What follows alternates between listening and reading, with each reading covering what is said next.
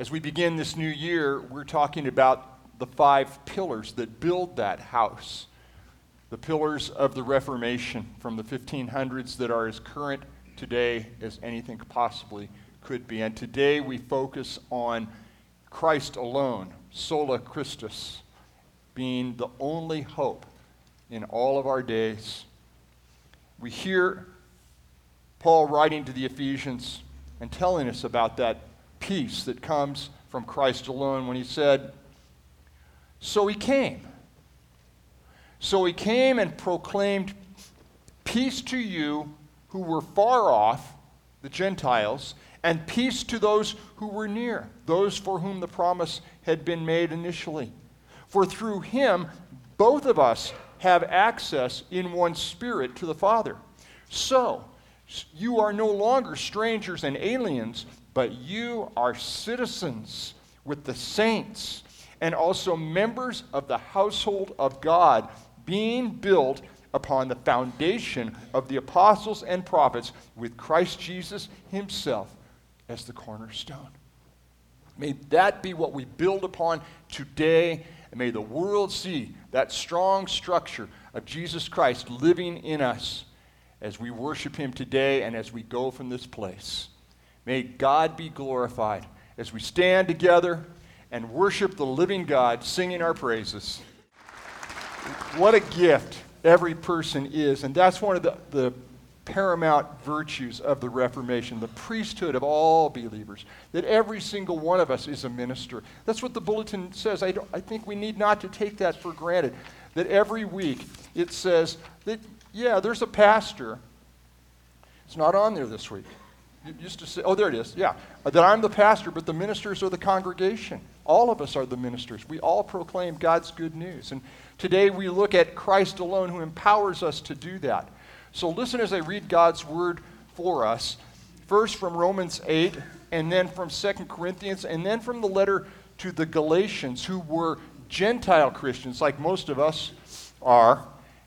And listen to how God speaks to us about the solitary power of Jesus Christ. Therefore, Romans 8:1, there is no condemnation now for those who are in Christ Jesus. For the law of the Spirit of the life in Christ Jesus has set you free from the law of sin and death. For God has done what the law, weakened by the flesh, could not do, by sending his own Son in the likeness of sinful flesh to deal with sin. He condemned us in the flesh, and then verse 4 continues, so that the just requirement of the law might be fulfilled in us who walk not according to the flesh, but according to the Spirit. You see, in 2 Corinthians, Paul continues that very thought in chapter 5, and you're familiar with the first part of this, where he says, there is therefore no condemnation, and if anyone is in Christ, that person is a new creation. He says of this, for our sake, God made him to be sin who knew no sin. Talking about Jesus. So that in him we might become the righteousness or the character, the reflection of God. And to the Galatians, in chapter 2, Paul writes these words about what real freedom is. He says, I do not nullify the grace of God. I do not nullify the grace of God. For if justification comes through the law, then Christ died for nothing. Why would God have come in person and died and given up his own Son if there was not a need for a justification that we could not accomplish on our own? And so in the 5th chapter, he writes these words in verses 2 through 4. And I'm going to read verse 1. For freedom, Christ has set us free. Stand firm, therefore, and do not submit again to a yoke of slavery. Listen, I, Paul, am telling you that if you let yourselves be circumcised, an outward act, a work, Christ will be of no benefit to you. Once again, I testify to every man who lets himself be circumcised that he is obliged to obey the entire law. If you think that act is going to get you off, then you got to do everything. You who want to be justified by the law have cut yourselves off from Christ. You have fallen away from grace. The word of the Lord. Thanks be to God. May we do just the opposite of that. By God's Holy Spirit and hearing God's word, may we draw near boldly to the throne of grace that we may receive that refreshment that only God can give. Let's pray. Lord Jesus, come now in the power of your Holy Spirit. Come and let your word reign upon us, upon our dry hearts. Reign in us as the only king we would ever need. Come and be all that you came to set us free with. O Lord Jesus, speak to us in your Holy Spirit, and let the words of my mouth and the meditations of all our hearts be truly acceptable in your sight, O Lord, for you are our rock. You are our Redeemer. And so we pray, Lord Jesus, all these things in your holy name. Amen. So I got within a year this week of Medicare. Okay. 64. If I'd known I was going to live this long, well, you know. This has nothing to do with the relative merits or deficiencies of our healthcare system. But I realized that getting this close to a different chapter in how this physical thing is going to be taken care of, I had a really unique vantage point. I'm seeing over into a different place. And you know what I saw? It's really interesting how God's Holy Spirit works. I saw and am seeing that for all I have learned and all I have studied and all I have memorized, which is quite a lot, how little I really need to know. That's what I'm realizing. How little I really need to know. And maybe it takes learning a great deal to know how much you don't need to know. If you learn what really matters. And that is what the gospel is all about. Learning what really matters. And that's what these pillars of the Reformation were about. We're looking at knowing 5 things this month. 5 pillars from the 1500s that are a vantage point, like turning a certain age, that show us what it is we really need to know. And how by making these 5 pillars our life's focus, how little we really need to know if we really know Jesus Christ as Lord and Savior. Lord of our lives, Savior of all of our days. But you know what? It may well take, no, it doesn't may well. It will take a whole lifetime to learn what it means to really know and follow and belong to Jesus Christ, as we say in the Heidelberg Catechism, in life and in death. And not just physical death, but in spiritual death, dying to our own way of being. But that's okay. That's okay. In fact, it's more than okay. It's wonderful. Because if that's our only way in life, what else is there? In fact, it is such a relief to know that there are only 5 pieces of music to learn. How would you like that, musicians? There's only 5 you need to know. And to really commit to our memory and to get really familiar with, because I think this is where our real strength comes from. This is where the strength of life comes from, and that is being able and willing to abandon anything else and to know them so very well that we are not distracted by other non-essentials. I asked one of our groups this week, which of them in the room, and there were 30 people there, how many of them knew Romans 8:1 by heart? And you will be relieved on some level to know that even the old professor, Dwayne Glansman, did not know it. until I gave them a hint and said, therefore there is. And they all said, no condemnation for those who are in Christ Jesus. And they all jumped in. And you know why? Do you know why? Because these words are not a verse for those who are in Christ Jesus. They are a way of life. They are not theology before they are biography. It's like my favorite story of a little boy who was lost, and he didn't know his address. 8-1. I don't know. Therefore, oh, the lights come on. Little boy didn't know his address, but told the policeman who found him that if the policeman would take him to the cross, he could find his way home from there. It's a true story in my hometown, because he would be able to see his home from that vantage point.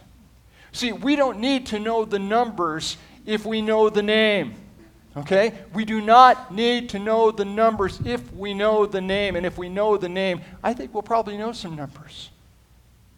We live in a time, as in the 1500s, where the vantage point of the cross has become clouded by human definitions of hope. Human definitions of hope, such that we can't even see our home because we don't even know that there is only one place from which to see our home. We're off here, there, boom, boom, boom, boom, boom, boom, running around. When rather it is only as we stand in the shadow of the cross of Jesus Christ that we will remember that He Himself is the only one who could come to take us home and get us where we need to be. And He has, and He does, and He will. The church of the 1500s had forgotten what Christ alone meant. It had become clouded with human schemes. No power of hell, no scheme of man can ever pluck me from His hand. But it happens. It happens. Human schemes get in the way. And the church today, particularly in the West, where we have so many things available to us, is way too caved in on human methods, thinking that Christ alone is enough. Has become regarded as very unsophisticated or not attractive enough in the church today. And so you know what's happening instead? You know what's substituting for Christ alone? Ministering, quote unquote, to felt needs for sermons and to social action, instead of being unreservedly on our knees day in and day out to the person and work of Jesus Christ. There's the treasure, nothing less. I preach and teach this every week. I thought as I got ready to write this sermon, this is going to be a piece of cake or just a broken record. And either way, it's all right. In fact, I told Dwayne Glansman and Dave Breeze Friday morning, I can preach this sermon in 2 sentences. And they said, oh, good. I said, well, they're going to be really long. But they really aren't. Okay, here it is. Short sermon, very brief. 2 sentences. We need Jesus Christ. Period. Second sentence. Nothing in this world will take His place. End of sermon. Okay, I'm not going to pronounce the benediction now, so don't get too excited. But that's it. That's it. Christ alone. That's what Calvin was saying. It was what Luther was saying. Farrell, Beza, Zwingli, and Knox, all the rest. Advanced degrees will not get it. I guarantee you, I've got one. It doesn't work. The pastor or your pope will not be able to give it to you or sell it to you. Keeping rules, your own or someone else's, won't make you whole. Joining the right political party and getting your candidate elected will not serve any purpose. It will not make you whole. Being smart won't get it. Being good looking won't get it. Being powerful or accomplished or liked won't protect us. Nothing and no one will make you whole or give you what you truly need. And do you know why? Because they can't. No power of hell, no scheme of man, no person, no thing, no entity is going to make us whole, because those things can't. Ask anyone who's been elected to any position, even if it was junior high council. It will be the slickest way to find yourself opposed. No, only as our knees are bowed to Jesus will anything make sense. Only when our knees are bowed to Jesus will anything make sense. And then when our knees are bowed to Jesus, it will only make sense on Jesus' terms. The world's terms will be nullified. The world's standards won't make sense. The cross does not make sense to the world. The Apostle Paul said, the cross is folly to those who are perishing. But to those who are being saved, it is life. It makes us whole. Isaiah said it. Every knee will bow. Every tongue will confess. Paul said it, and guess what? Jesus did it. Jesus did it. We can't do what Jesus can do. Try. Just try. We do. Doesn't work, does it? That's what Paul was reacting to when he was calling the Gentile Galatians, Christians, away from circumcision. He says, don't buy into that. That's a scheme of man, or maybe worse, a power of hell. When we try to be like the world, we end up like the world in a world of hurt with nothing to show for it. We know we stand condemned. People might try to resist that. People may say that that's an old-fashioned tale that has no help, that it only makes us feel bad about ourselves. But the fact of the matter is, we all know it. We stand condemned because we cannot save ourselves. Keeping the rules won't save us. Being a good person will not save us. We will not spend eternity with the God of the universe because we were a good person, for two reasons. One, that's not what he said is going to make us whole. And two, you're not as good as you think you are. I'm not. No one is.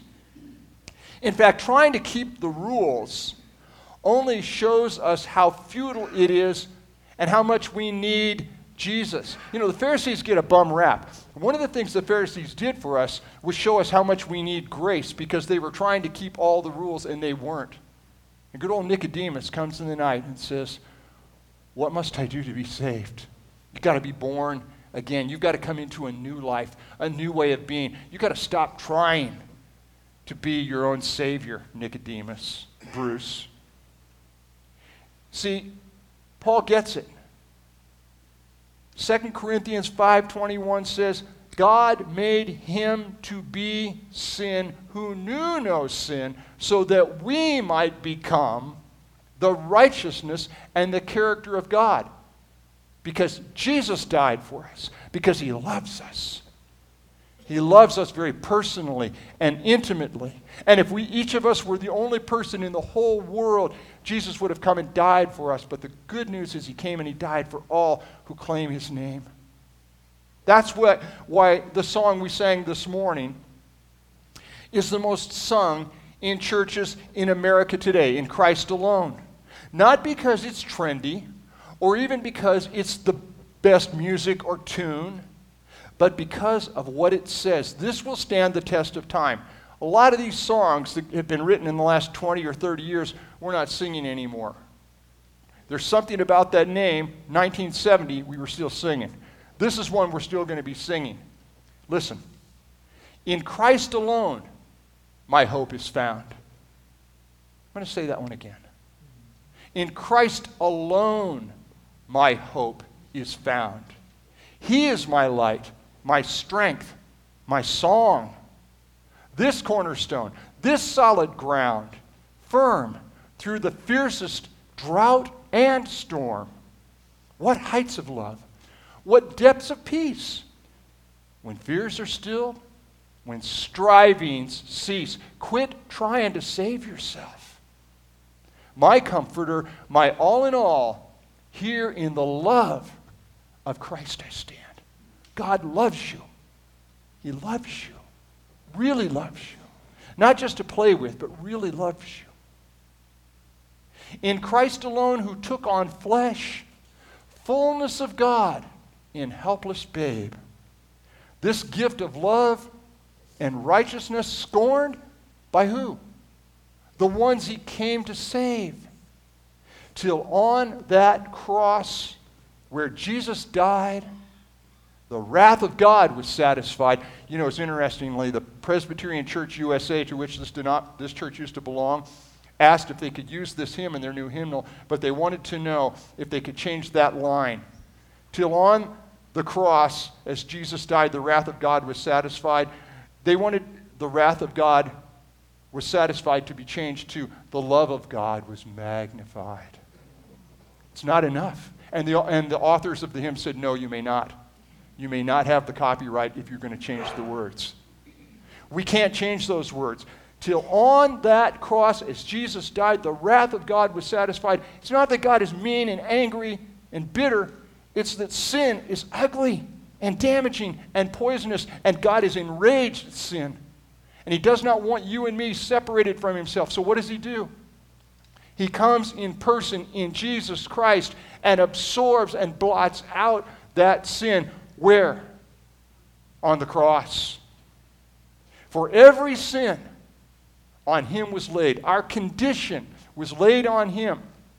Here, in the death of Christ, I live. See, there's the irony. That's what the world doesn't get. Jesus dies, and what happens? We live. Right. There in the ground, and here's the kicker. There in the ground his body lay, light of the world by darkness slain. Then, bursting forth on glorious day, up from the grave he rose again. And as he stands in victory, sin's curse has lost its grip on me. For I am his and he is mine, bought with the precious blood of Jesus Christ. No guilt in life, no fear in death. This is the power of Christ in me. From life's first cry till final breath, Jesus commands my destiny. No power of hell, no scheme of man can ever pluck me from his hand till he returns or calls me home. Here in the power of Christ I stand. Amen. Amen. But here's the big question. Here's the big question. What does it mean? What does it look like for us to live in Christ alone when the world comes barging into our lives? Because that happens, doesn't it? I think we need to sit with this question and with letting God build the house of our lives with these 5 alones, the 5 solas of the promise of the Reformation.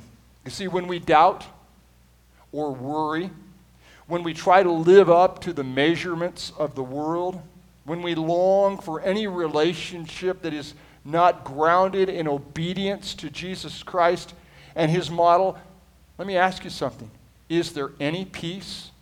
Is there any peace in addiction? Is there any peace in hatred? Is there any peace in trying to be in control? No. We're tormented. Too often, we don't even know the answer to this question because we have not let Jesus take the place of what it is we are trying to hold on to gain the world's stage.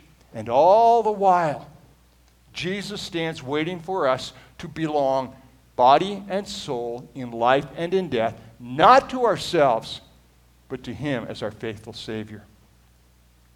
My friends, to seek a blessing anywhere but from Jesus is to fail to accept that only Jesus can give us what we need. There's a great scene in the film The Mission. It's an older film now, but you all need to see it.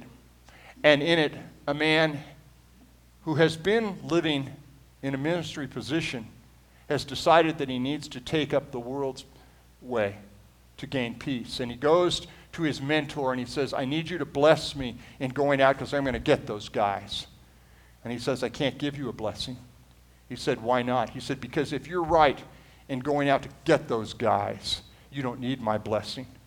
And if you're not right, my blessing will not make any difference. That's just it. Until Jesus is our only blessing, we can't have a blessing. Here is something we all need to take to heart, and I conclude with this because it's not just some obscure story of someone you've never met before or about something that's never happened to you. It is about you, and it's about me, and it's about what's happening to us in this fleeting life.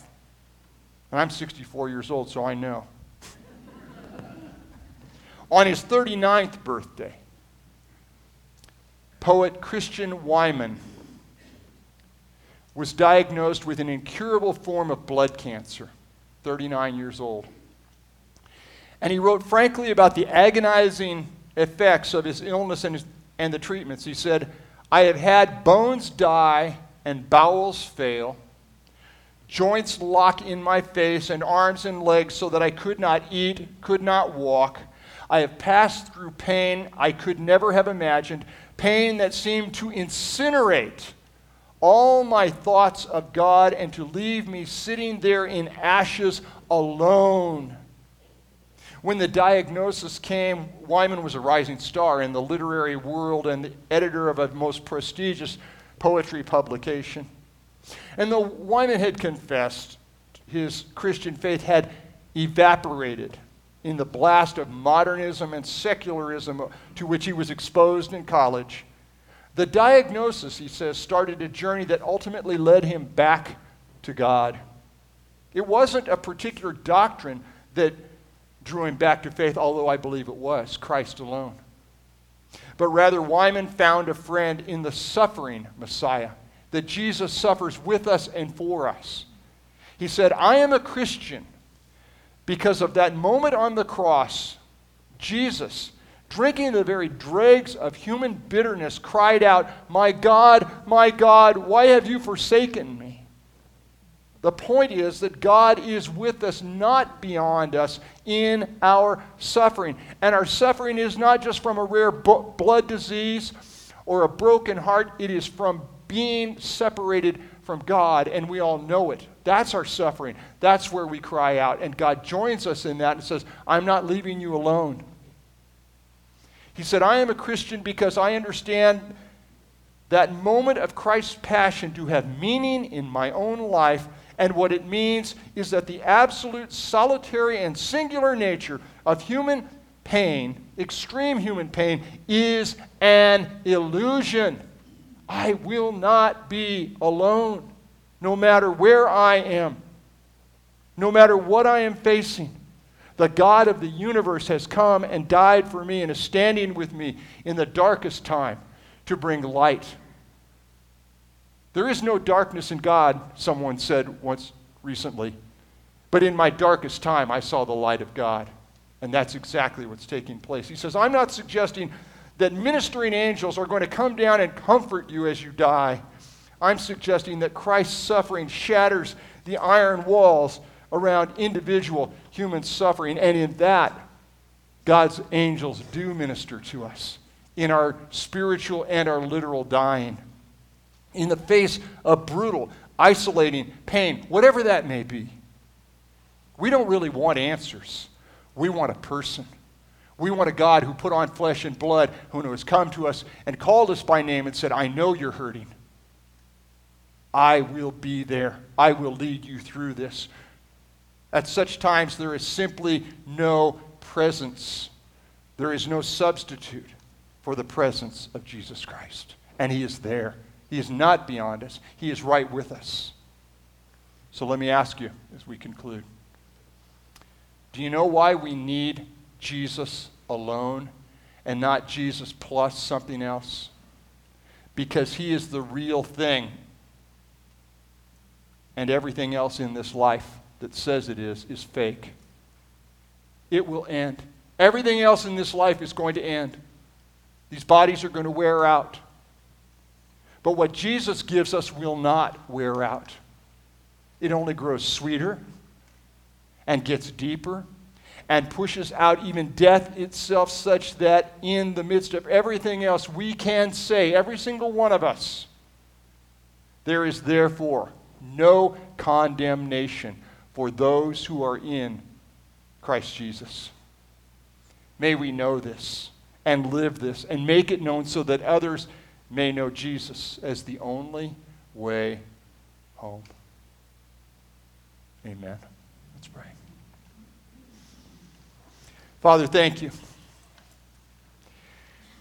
Thank you that we stand on the shoulders of Jesus Christ and upon the shoulders of those who have testified in the darkest times that you alone are the one who makes all things new. Lord, we're living lives, each of us, that need this every single hour of every single day, and we need not to be distracted from this promise, but rather we need to let your Holy Spirit illuminate our darkest times by your presence with us, Christ alone.